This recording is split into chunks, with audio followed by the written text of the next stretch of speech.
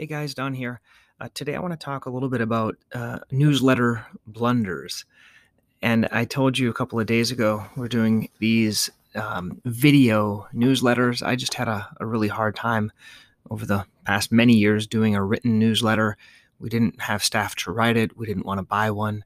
And we were already doing video, so we thought about doing a newsletter. We put it out a couple of days ago, and we have I think it's about 175 views on one video and 139 on the other video. And you might be asking why there's two videos. Well, the issue was I recorded one of the videos. That was the one I posted. And then just something for you to learn if you're going to be doing this and you have multiple partners. We have 4 people in the practice. And I'm kind of the quick start one, the one that kind of does stuff real quick.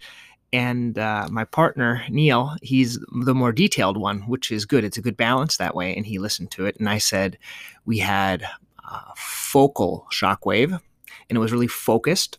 And so I had to change the video. But the blunder came. It wasn't so much that, because we ran it by each other before it. The issue was then in our medical record, we have about 30,000 patients or names or emails or cell phones.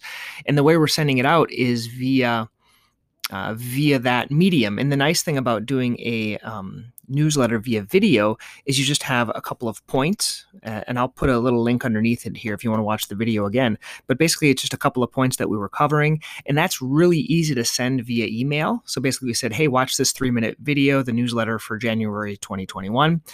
And a couple of bullet points. And one of those bullet points had like an article that my partner wrote on his streaking in terms of streaking, his streaks of running.